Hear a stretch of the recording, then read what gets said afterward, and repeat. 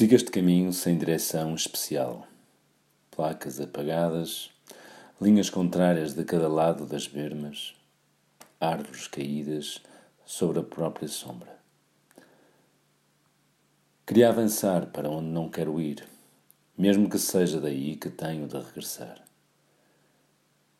Podia ter nos olhos a indicação do sol e nas mãos um resto de lua. Com algumas palavras, fabricar uma fulguração de rumo que um céu de nuvens logo apagasse.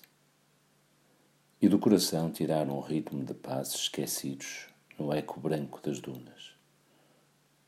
Assim, nem vejo por onde vou. E sem saber ao que vou, fecho a realidade que ficou para trás. Tenho nada que tenho pela frente.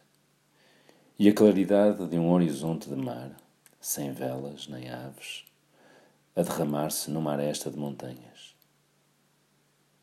Fujo de mim tendo-me à mão e estendo a mão até ao vazio que fica no fim.